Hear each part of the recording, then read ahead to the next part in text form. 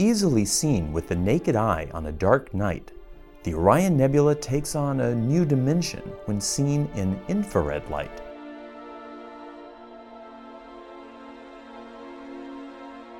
It's a place of star birth, from the trapezium cluster of massive stars whose light sculpt the dust around them, to the youngest protostars buried within the densest clouds of dust. The central region of this nebula is only a small part of a vast expanse of gas and dust that is one of the largest star nurseries in our Milky Way galaxy. NASA's Spitzer Space Telescope has observed a large swath of this cloud, revealing the extensive dust structures and the myriad baby stars hidden within.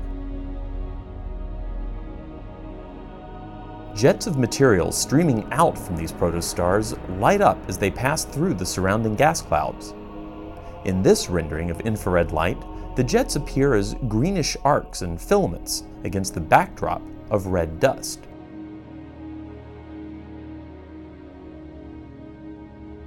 Hubble's detailed visible light view of Orion complements Spitzer's infrared vision. When merged together, we have a more complete way of seeing this familiar object.